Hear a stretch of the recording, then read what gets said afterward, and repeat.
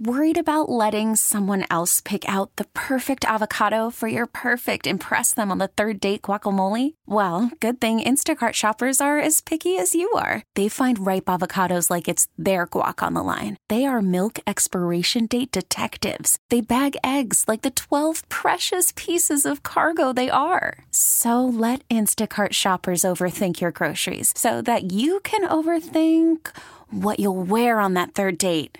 Download the Instacart app to get free delivery on your first 3 orders while supplies last. Minimum $10 per order. Additional terms apply. Okay, picture this. It's Friday afternoon when a thought hits you. I can spend another weekend doing the same old whatever, or I can hop into my all-new Hyundai Santa Fe and hit the road. With available H-Track all-wheel drive and 3-row seating, my whole family can head deep into the wild. Conquer the weekend in the all-new Hyundai Santa Fe. Visit HyundaiUSA.com or call 562-314-4603 for more details. Hyundai, there's joy in every journey. Milwaukee, start your engines. It's time to talk about all things racing. NASCAR, IndyCar, sports cars, and Formula One. This is the Final Inspection Show, presented by the legendary Great Lakes Dragaway in Union Grove.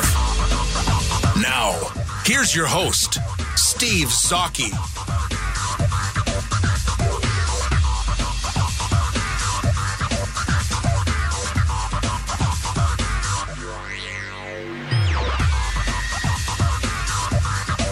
And welcome back to the Final Inspection Show, brought to you by the legendary Great Lakes Dragway in Union Grove. Make sure you check them out for the Time Machine Nationals this weekend. Should be a pretty cool event with all the throwback machinery there. And don't forget, you can get a 2-day ticket from for not only today but tomorrow. And don't forget, Hall of Fame drag racer Arnie the Farmer Bestwick will be out there, one of the most popular drag racers out there. So make sure you check that out at the legendary Great Lakes Dragway in Union Grove.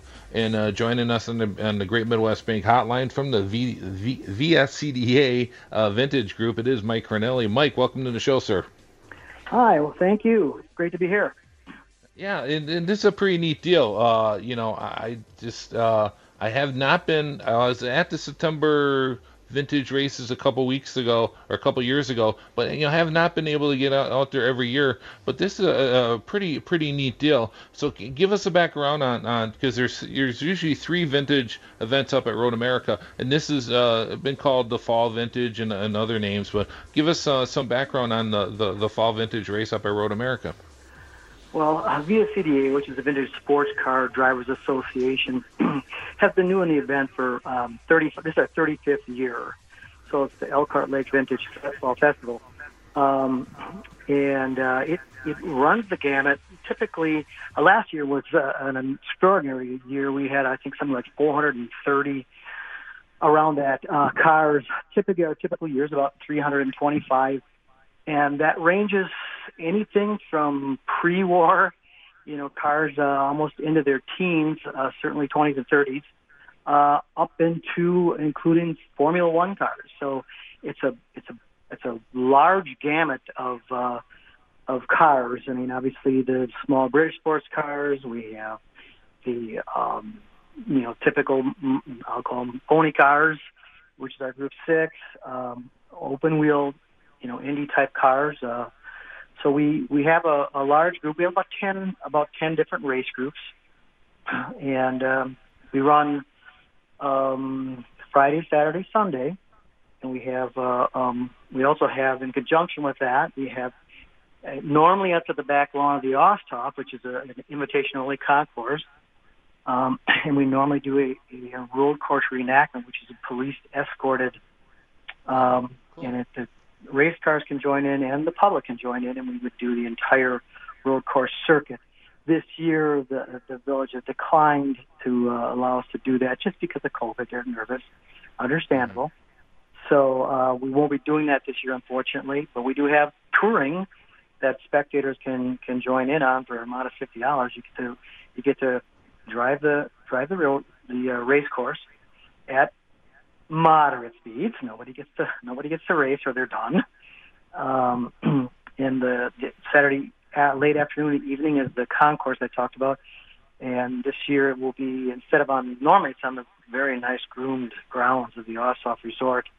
Last year we got rained out, so we had to do it in the parking lot across the street at the Ossoff parking lot. And that's where we'll be this year. And we have some nice music there for a few hours. And it's just an opportunity for our drivers and crew to come and relax a little bit. And then we have a banquet Saturday evening, which is open to the public. This year, David Hobbs is our guest. We do an honored guest every year, and David Hobbs is our guest this year. So there's a little bit for everybody. Whether you like a little bit more modern F1, the pre-war. If you like the Mustang Camaro wars, if you like the sports races, that's really strong in SCCA. But we try to make it a family-friendly event, even for the racers. But if somebody hasn't been up to Road America, it's a fabulous facility. You get people. We normally draw from, I'm going to say, about 23 states and a couple of foreign countries. I don't know where it's at this year. And I think our car counts could be down a little bit, but not bad. Obviously, Wisconsin hasn't been hit quite as hard as some other areas.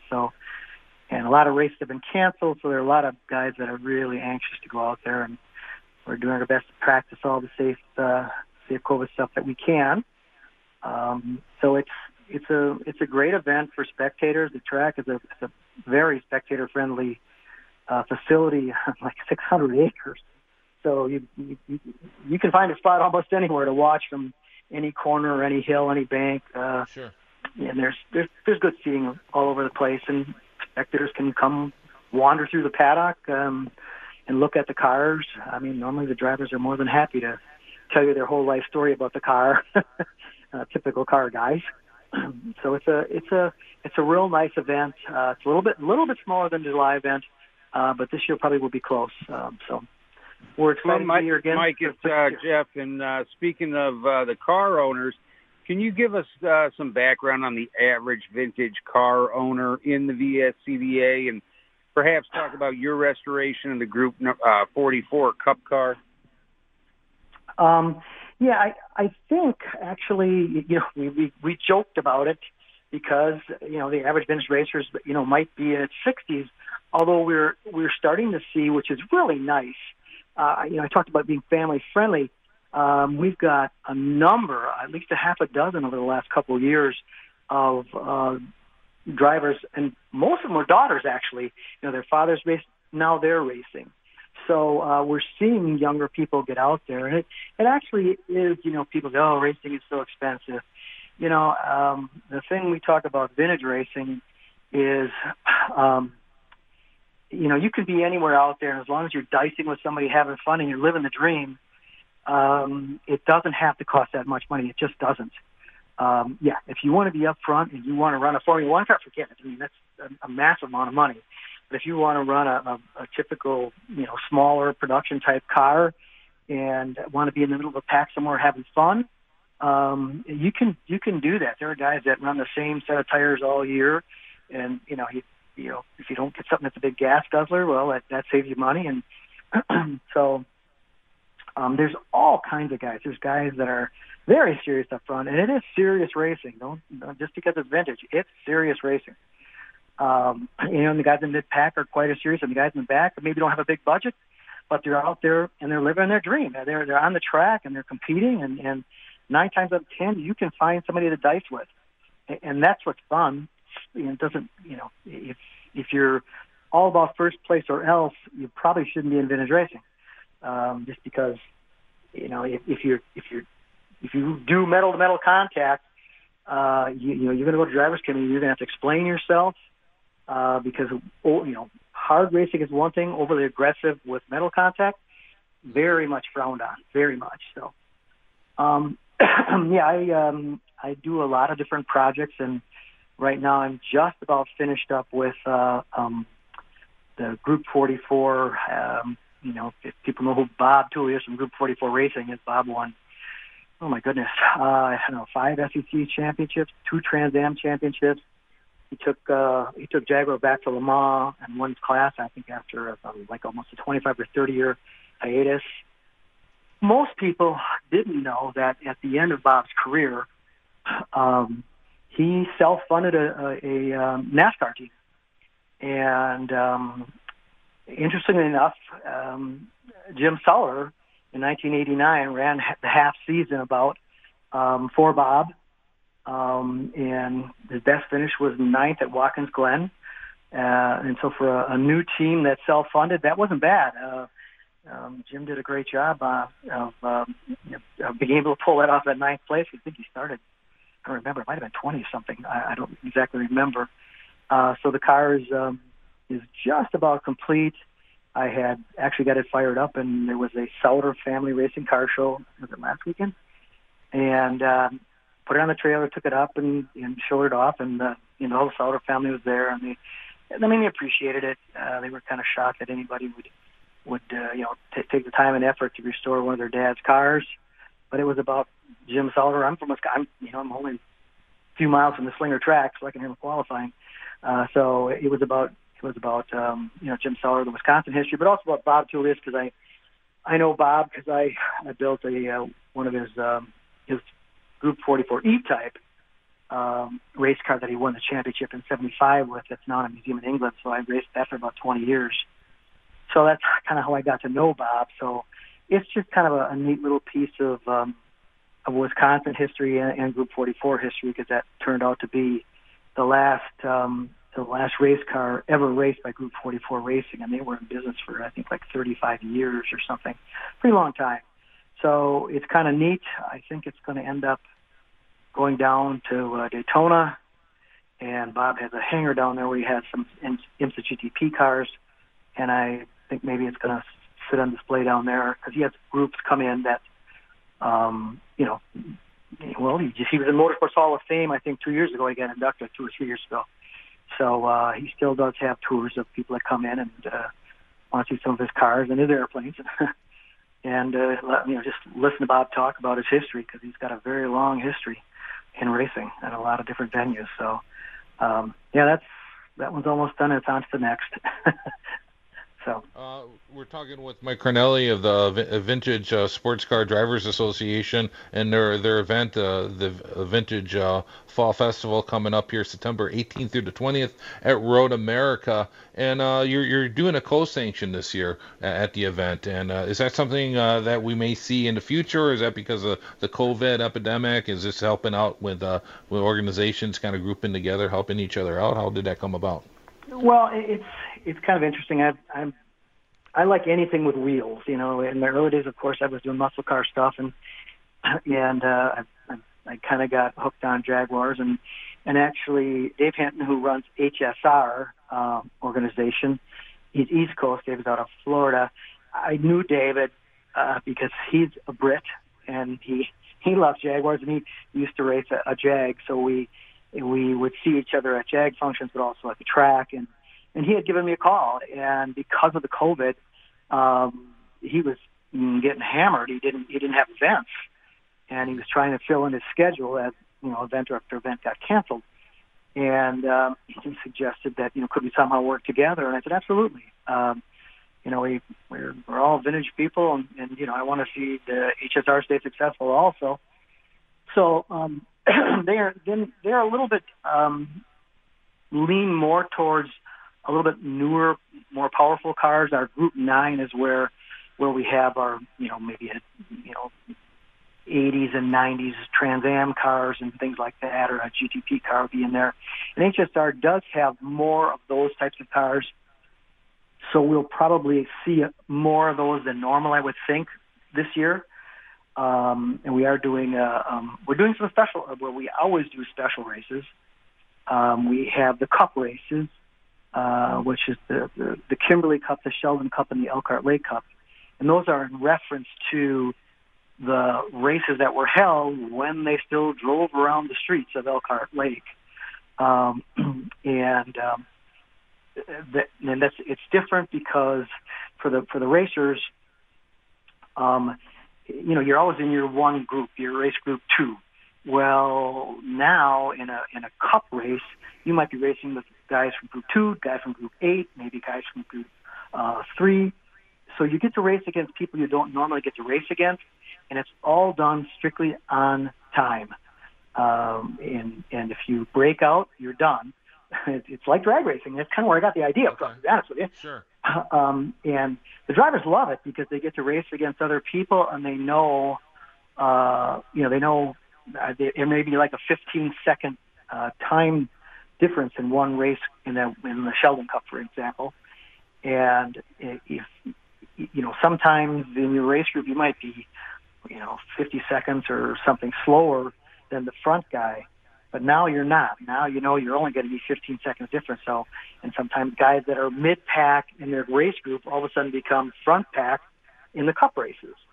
So that's really popular. It's interesting and different to watch. We do the same thing for the open wheel guys. And on Friday afternoons, we do a 1-hour enduro race, which is 5 or 6 different groups out there at the same time. And then this year, because we're having a lot of bigger bore cars, we're going to do an enduro. The last race on Sunday is going to be an enduro for the big horsepower guys, which could be anything from a GTP car to a Trans Am car or a Camaro or a Corvette or something like that. The bigger displacement horsepower guys.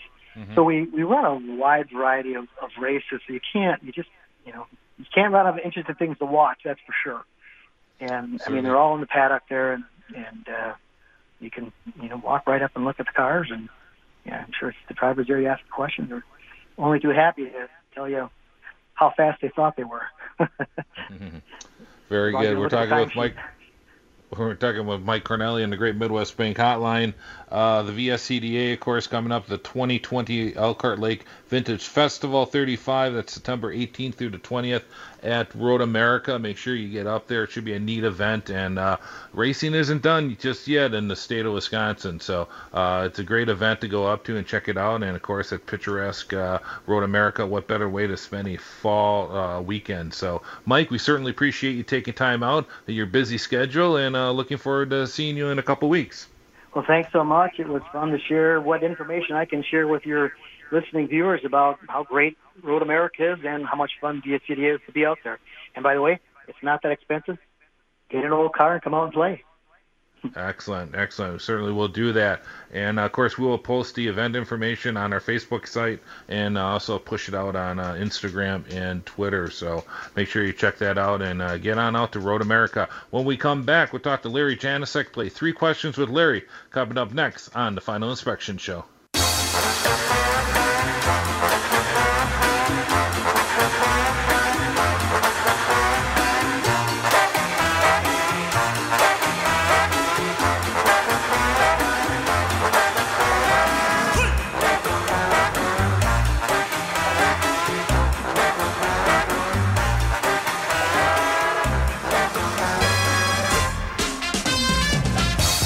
Welcome back to the Final Inspection Show. Steve Zautke, and joining us on the Great Midwest Bank Hotline from YouTube, it is David Land. David, welcome back to the show, sir. Man, long time no talk, Steve. It's great to be back on the Final Inspection Show. It's been a crazy year, that is for sure, and you've actually had the opportunity to go to Gateway last week, and I'm kind of curious to compare notes because I've actually only did one real COVID restricted race so far this year. Now is the IMSA race up at Road America.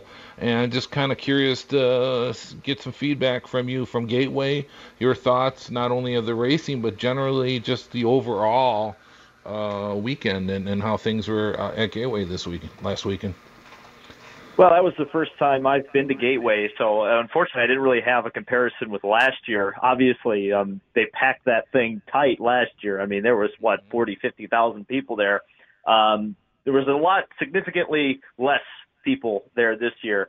I think Adam Stern, though, the Sports Business Journal, had the estimate around 750, or not 750, but 7,500 people.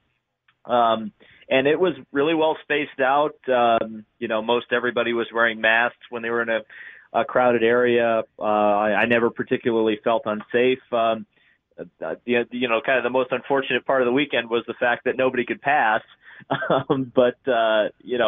From a pure event standpoint, I thought Gateway handled it about as well as they could have. I had also been to Road America this year. I went up there for the IndyCar race, and it was very similar to that. I think the racetracks are handling this situation very well when they are allowed to. Unfortunately, a lot of racetracks have not had the privilege of being allowed to even to try to exist in this COVID climate. Yeah, it certainly is, and IndyCar has an issue with that, especially with the shorter ovals. We've seen with the ability to pass. I mean, we saw a fantastic pass by Takuma Sato during the Gateway race, during the first race, but beyond that, there wasn't much going on, and just leave it to Sato to make an exciting outside pass like he did. And is that something, do you think IndyCar is going to be able to address? I would hope so. I mean, unfortunately, a lot of what we see on the short ovals these days is kind of a product of some of the decisions that have been made to cut costs. I mean, ultimately, when all the cars are in very, very close lap time range, you're not going to have a lot of what makes especially short oval racing so dynamic, which is the constant flow of lap traffic. Even if you're not passing cars for position, at least back in the day, you would be passing them. It's almost like a multi-class sports car race. Unfortunately, that's kind of been lost recently because the cars are so close, and I don't know how they can really fix that. Maybe just tires that really degrade very quickly. Maybe even if it's possible, introduce an alternate tire onto the short ovals. Just something to get that lap time delta between the fast guys and the slow guys a little bit wider, so maybe you can induce a little bit more passing, a little bit more competition. Yeah, it's interesting. I mean, if you go on YouTube and look at like a race from Milwaukee or some of the other oval tracks in the late 80s, early 90s, they were lapping cars after 4 or 5 laps. And traffic was always in place, especially at Milwaukee, and that really helped passing. But it is interesting. It's almost like the IndyCar paddock is too close, tight together, and too competitive, and we need a little spread. And that would produce that. And, you never thought, especially me growing up, that you would hear that in racing today. Yeah, it's wild. I mean, it's almost like there's no incentive. I mean, this is the thing, too. There's almost no incentive to lap. I mean, even if a leader could lap a lapped car, he would spend so much fuel and tire wear to do that, that it would cost him, lap time, or it would cost him a couple of extra laps in the pit sequence. And is that really worth lapping a car that a yellow will ultimately just put that particular car right back onto the lead lap, and you'll have to do all that work over again? I mean, it's just a weird situation that they've kind of created on these short ovals. And again, maybe we have to go back to the future, so to speak, and look at kind of some of the ways that they made those sort of races exciting back in the day, and bring some of those elements back. Yeah, it's certainly interesting. And you look at what we've seen so far this year. It's been Chip Ganassi just dominating, of course, with Scott Dixon. Rosenquist, got his win, but then and then you got Newgarden with a pair of wins, and Pagenaud won at Iowa. Thank God for Takuma Sato splitting up the two-headed monster, so to speak, or as we used to call it a few years ago, the Death Star. And you're looking at the what's left on the schedule. As of right now, we just have the 2 Harvest Grand Prix on the road course at Indy in the first weekend in October, and then the Firestone Grand Prix at St. Pete, October 25th. And then the big mystery is, are we going to be able to race at Mid-Ohio this year? Yeah, that's actually it's quite frankly, it's an unbelievable situation, because I actually yesterday had at least one person who definitely should not be asking me if I know anything that's happening, but somebody who really should know what's going on does not know what's going on. And so that's something that's just absolutely unbelievable to me, that it has gotten, and I don't think it's IndyCar's fault either. I mean, ultimately, I think it comes down to the Governor DeWine in Ohio.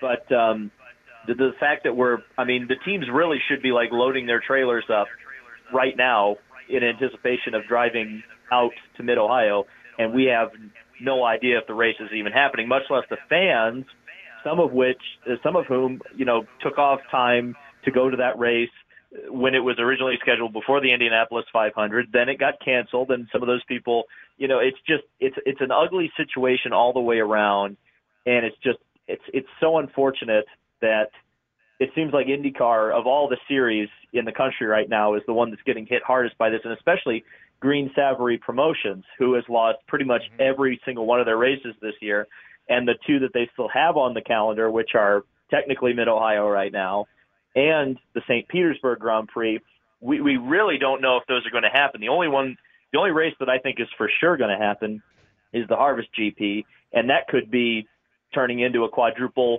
or even like a quintuple header, 5 races to finish out the season. They could almost do an IndyCar bubble if they just literally can't race anywhere else, and it probably won't have fans. Certainly if the Indy 500 did, and I wouldn't, say that I would bet on I wouldn't bet on fans the rest of the year, to be honest with you. It just doesn't. I just don't trust it at this point. Yeah, I really don't. It's possible, but why take the chance? And I mean, you look at Gateway, having those 7,500 fans, did that really make or break them? I don't think it did. I think they were happy just to have the event and that, but yeah, you wonder if that's, does that even factor in? And I think with Mid-Ohio, you might actually see that without, and you do have Honda there. And Honda's always used it as a promotion and as a way to kind of reward their employees by giving out a lot of tickets for their employees to go to Mid-Ohio. So it'll be interesting to see if that happens. I mean, would you be satisfied with maybe just 2 or 4 races at Indianapolis to close out the year at this point? The fan in me says no. To be 100. Indy road course is not particularly the most exciting track in the world. And ultimately, from a business perspective, I understand. Like, they have an obligation. They have to do a certain amount of races this year for the sponsors, for the teams, for the TV. Totally understandable. But it's not going to be very fun if it's only at one track and it's 4 different races. And every time it's kind of been brought up, even now that it's a doubleheader, much less if they run, 4 or 5 races there, they don't particularly seem keen on changing the layout. It's not like they would run the full turn 13 that Formula One did, which is the backwards turn 1 for one of the races. It would be the exact same layout 4 or 5 times, and even now it's 2 times. So it's not a super inspiring situation in a lot of ways. I think maybe I'll say it and other people won't. I think a lot of us just want this season to be over with so we can look forward to 2021. Hopefully, getting Long Beach back and running 500 and going to some of these races that really have a lot of energy and are exciting and it's a shame. It's 2020, guys. Yeah, it's certainly been a frustrating year, and we're talking with David Land on the Great Midwest Make Hotline. You can check out his stuff at David Land, Land, on YouTube. Very good stuff there. And David, I guess final question. I guess I have to ask. I'll ask you. We'll bring it up. To red flag or not to red flag the end of the Indianapolis 500. Boy, that was quite a debate, wasn't it? I think, unfortunately, the Speedway set a bad precedent in 2014 by kind of setting the expectation that, yes, we're going to red flag it at the end of the race to try to get a finish, and then that particular red flag produced a good finish. So a lot of fans have been expecting if there was a situation where it looked like maybe they should have red flagged the race, that they would red flag the race. This is the thing. I don't really think the result was really in question. I think Takuma Sato won the race. And quite honestly, if Scott Dixon could have passed Takuma Sato, he should have done it before 4 laps to go. I think I said it in my video. I think Scott Dixon was racing a NASCAR race, and Takuma Sato was racing the Indianapolis 500. And Takuma Sato won the Indy 500. Now, from an entertainment standpoint, I do get the argument, no doubt about it. I think, modern racing fans, especially because many of them got teased on NASCAR, so to speak, they expect races to at least have an attempt to get a green flag finish. That being said, the Indy 500 is 500 miles, and I think you just, especially this year where tradition was pretty much completely out of the wind. I don't think you want to sacrifice more of 100 the Indy 500. Otherwise, it's just the Pope 500 moved to Indianapolis this year. You want to make sure that there is some tradition left. And, even if it's a little bit of a downer that the race end under green, and I certainly wanted to see how it would play out in those final 4 laps. You look at the final 30 laps of the race or the final 50 laps of the race, you had an entire fuel stint that was a duel between Sato and Dixon. I mean, as a racing fan, I wasn't disappointed because the race ended under yellow. I felt I got, I guess you could say, my money's worth, even though obviously I didn't buy a ticket to it. I felt like I got a satisfactory race. It was exciting. It sucks that it ended under yellow, but ultimately, if you had tried to manufacture a green flag finish, you just don't know what could happen. I would rather, especially after you've already had one serious accident, Spencer Pigot, trying to red flag the race and giving him a trophy dash with 1 lap to go, that seems like a recipe for disaster to me. Again, I think Takuma Sato is a completely legitimate winner of the race. Yeah, and I said this before on the other show, the show after the 500. I was kind of glad that it was a repeat winner in this case, because I would have felt kind of bad if it would have been a new winner to win in that situation with no fans, without the pomp and circumstance and everything. So I was kind of glad if it was either Sato or Dixon that won the race, that at least they had won prior and was able to experience a true 500 and all the like I said, all the circumstances and all the laurels that go with an Indianapolis 500 victory. So that was good to see. David, go plug your website. How do we find your stuff? Well, you can find me at David Land on YouTube at DavidLand. But rather than a big plug today, I'd really like to send my best wishes to my buddy Braden Eves, who was injured at Indianapolis. A crash in Indy Pro 2000, really nasty crash, knocked the roll bar off his car, slid on his head. He's got a neck injury, fracture, but he's doing well. I just spoke to him today. His recovery will take a few months, but he'll be back next year. And just best wishes, everybody. Send your best wishes to Braden Eves because. We will certainly do that. Yes, and a buddy of mine, unfortunately, the roll bar ended up right in front of his pit. And it's a scary situation when that happens, and we're happy to see that he's on the road to recovery, and wish the best to Braden. David, once again, we thank you again for taking time out, and look forward to chatting with you again. Thank you so much, Steve. I always love coming on. All right, that was David Land on the Great Midwest Bank Hotline. Has your passion outgrown your home? A Great Midwest Bank home renovation loan may give you the space it deserves. Visit greatmidwestbank.com today. Simply local lending since 1935. When we come back, we'll talk with Larry Janicek on the Final Inspection Show.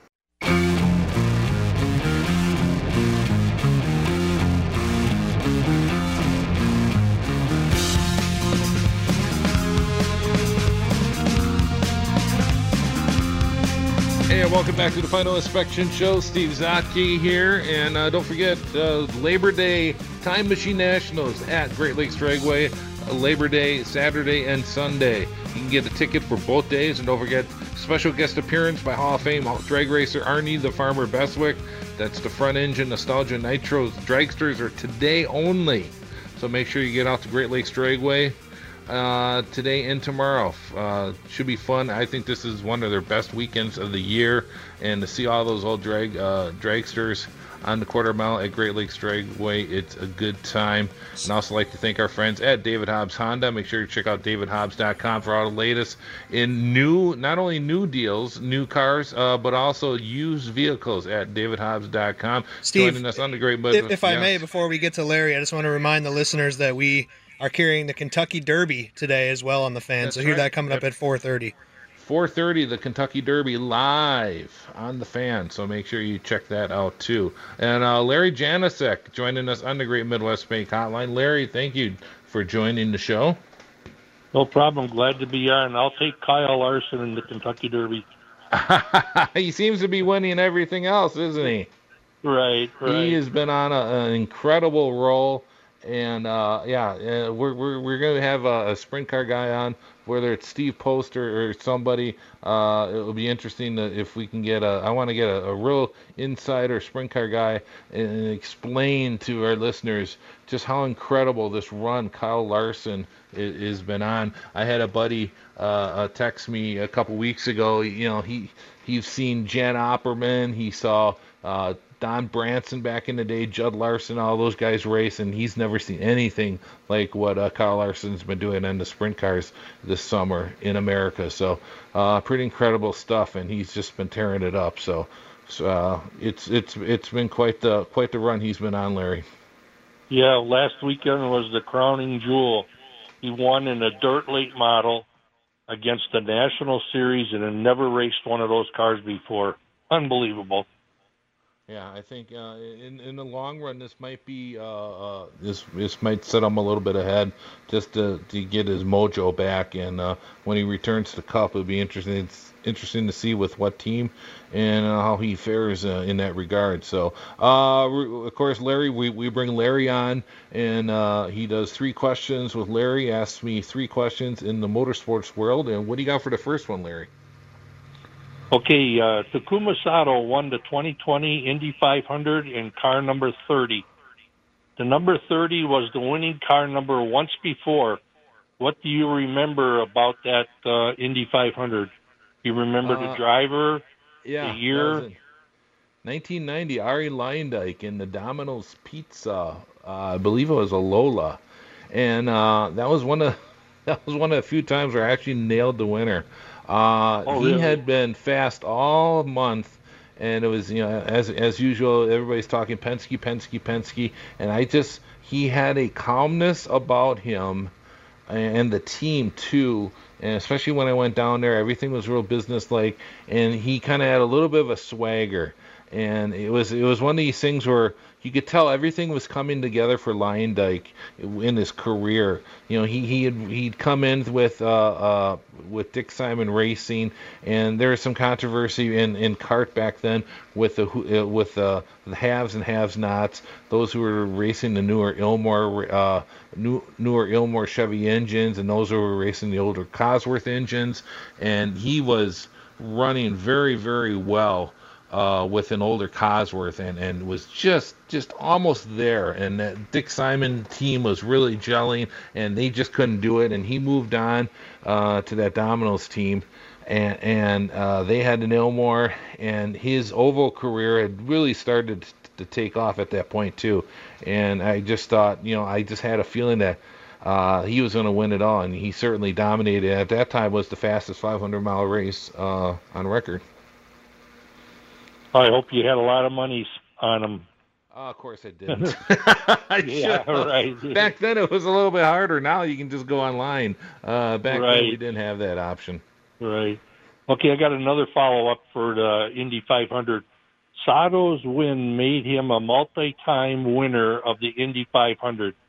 Do you know how many multi-time winners of the Indy 500 there's actually been? I don't. I'd have to go through it manually, and that's too boring. I think the first one is, dates back to, Tommy Milton, if I recall, is the first one. Yeah.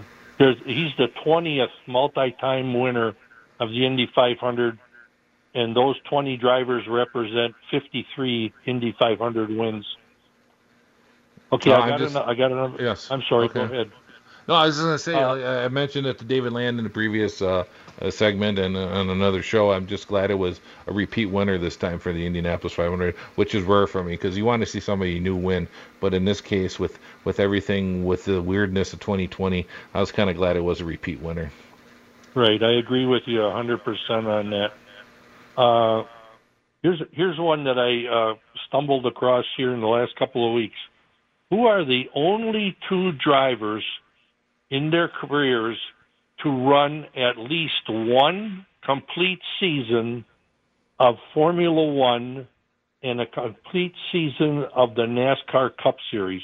Of course, they weren't in the same years or anything. Right. Okay, there's been 2 of them? Yeah, there's 2 drivers that during their careers, each one of them ran at least one complete season of F1 and one complete season of the NASCAR Cup Series. Yeah, because there's been a lot of drivers, especially back in the 60s, it was a little more prevalent. The drivers that did one-offs in either or, especially Formula One drivers coming over to NASCAR. The one easy one, that's Juan Montoya, who came over and did both series. The other one was really a surprise when I saw it. And these weren't one-offs. These were complete seasons. A complete season. The only one I can think of offhand, and I know he ran for Bud Moore, but I don't think he ran the whole season, though. He ran the majority of the season. And I was thinking of George Fulmer, who ran for the Shadow team, and I believe it was 73 and 74, and then also ran for Bud Moore. But I don't know if he ran the whole NASCAR season. I said, this was a real surprise to me. Go ahead. You got another idea? I wonder. It's in the more modern times than more modern Bud Moore. Times. Give me a year. Oh, I don't have that down here, but roughly, it's ballpark. He had wings. Oh, he ran Formula One with wings? No. It's part of a commercial for his team. Oh, you're talking about Scott Speed? Yep, he's the guy. Yeah, Scott Speed. Okay. Yeah, he ran a whole season of Cup and also a Formula One. That's right. That's right. He would have. Yeah, and I just saw flipping through YouTube yesterday. I saw a thing. Whatever happened to Scott Speed? Yeah. And he still runs, and he was running. He was running that that one series. It was like a real rally type thing. Oh yeah, I forget the name of it, but yeah, he's still running out there, and I don't know if you got a chance to see it. And for our listeners that might be interested, the stadium super trucks are in Australia, and they're running some races out there. Those races are on YouTube, and the one they ran one at Perth, and it guarantees. I won't tell you who won. The fans may know who won. It wasn't Robbie Gordon, but he won his first stadium super truck race. But it is quite spectacular. Those guys put on such a good show. Always entertaining. So they're wild. Check that out. Yeah, it is. You got one more real quick? We only have a couple minutes here. Yep. Okay. AJ Foyt won me 6 times. Al Unser won me 4 times in a row. Jimmy Bryan won me 3 years in a row. What am I? You talking about the Who's Your 100? You sure am. Yep. Yeah. I don't want to say I cheated, but I do write. I do the newsletters for the Harry Miller Club, and the main story we're doing for this last one I did is on the 1960 national championship season. And out of that, and I'll plug my own little horn here, I posted some stuff online about the 1960 race. Now we had 47 cars at the Rex Mays Classic, and Robin Miller off of that made a story and mentioned me in a race article. If you want to check that out, if our listeners are interested in that, so good stuff on that. And the 1960 season, pretty entertaining, pretty interesting because he had a lot of young guard drivers coming up through it, and also was a test at Indianapolis with a Cooper Formula One car that changed Indianapolis racing forever. So, Larry, we're running out of time. Thank you for joining the show. We certainly appreciate it. We'll chat with you again. I want to thank Larry Janicek, of course, for joining the show, along with David Land. Make sure you check out his stuff. Make sure you check out David Land's stuff on YouTube, along with Mike Korneli from the VSCDA. Make sure you check out the Fall Festival up at Road America Vintage Racing, September 18th through 20th. And also like to thank, of course, Dennis Michelson for joining the show. Of course, the Polish Pipebomb, Jeff Orloski. Make sure you check out Darlington this weekend. We will post our picks on the Facebook page. Go look up TFI, the Final Inspection Show on Facebook. Make sure you like our page, please, and we'll have our picks up there. Mayor Mitch, as always, thank you. You bet. And Kentucky Derby coming up 4:30. Kentucky Derby and the return of Ronnie Mackloff on the post game show. Yep. Post game show. So looking forward to that. So once again, thank you so much. We'll talk to you next week. Cars.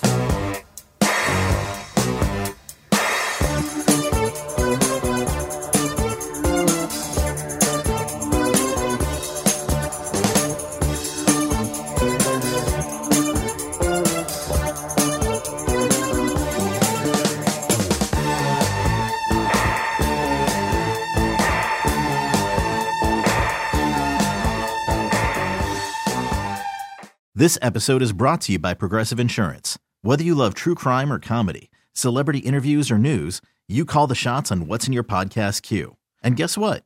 Now you can call them on your auto insurance too with the Name Your Price tool from Progressive. It works just the way it sounds. You tell Progressive how much you want to pay for car insurance, and they'll show you coverage options that fit your budget. Get your quote today at Progressive.com to join the over 28 million drivers who trust Progressive. Progressive Casualty Insurance Company and Affiliates. Price and coverage match limited by state law.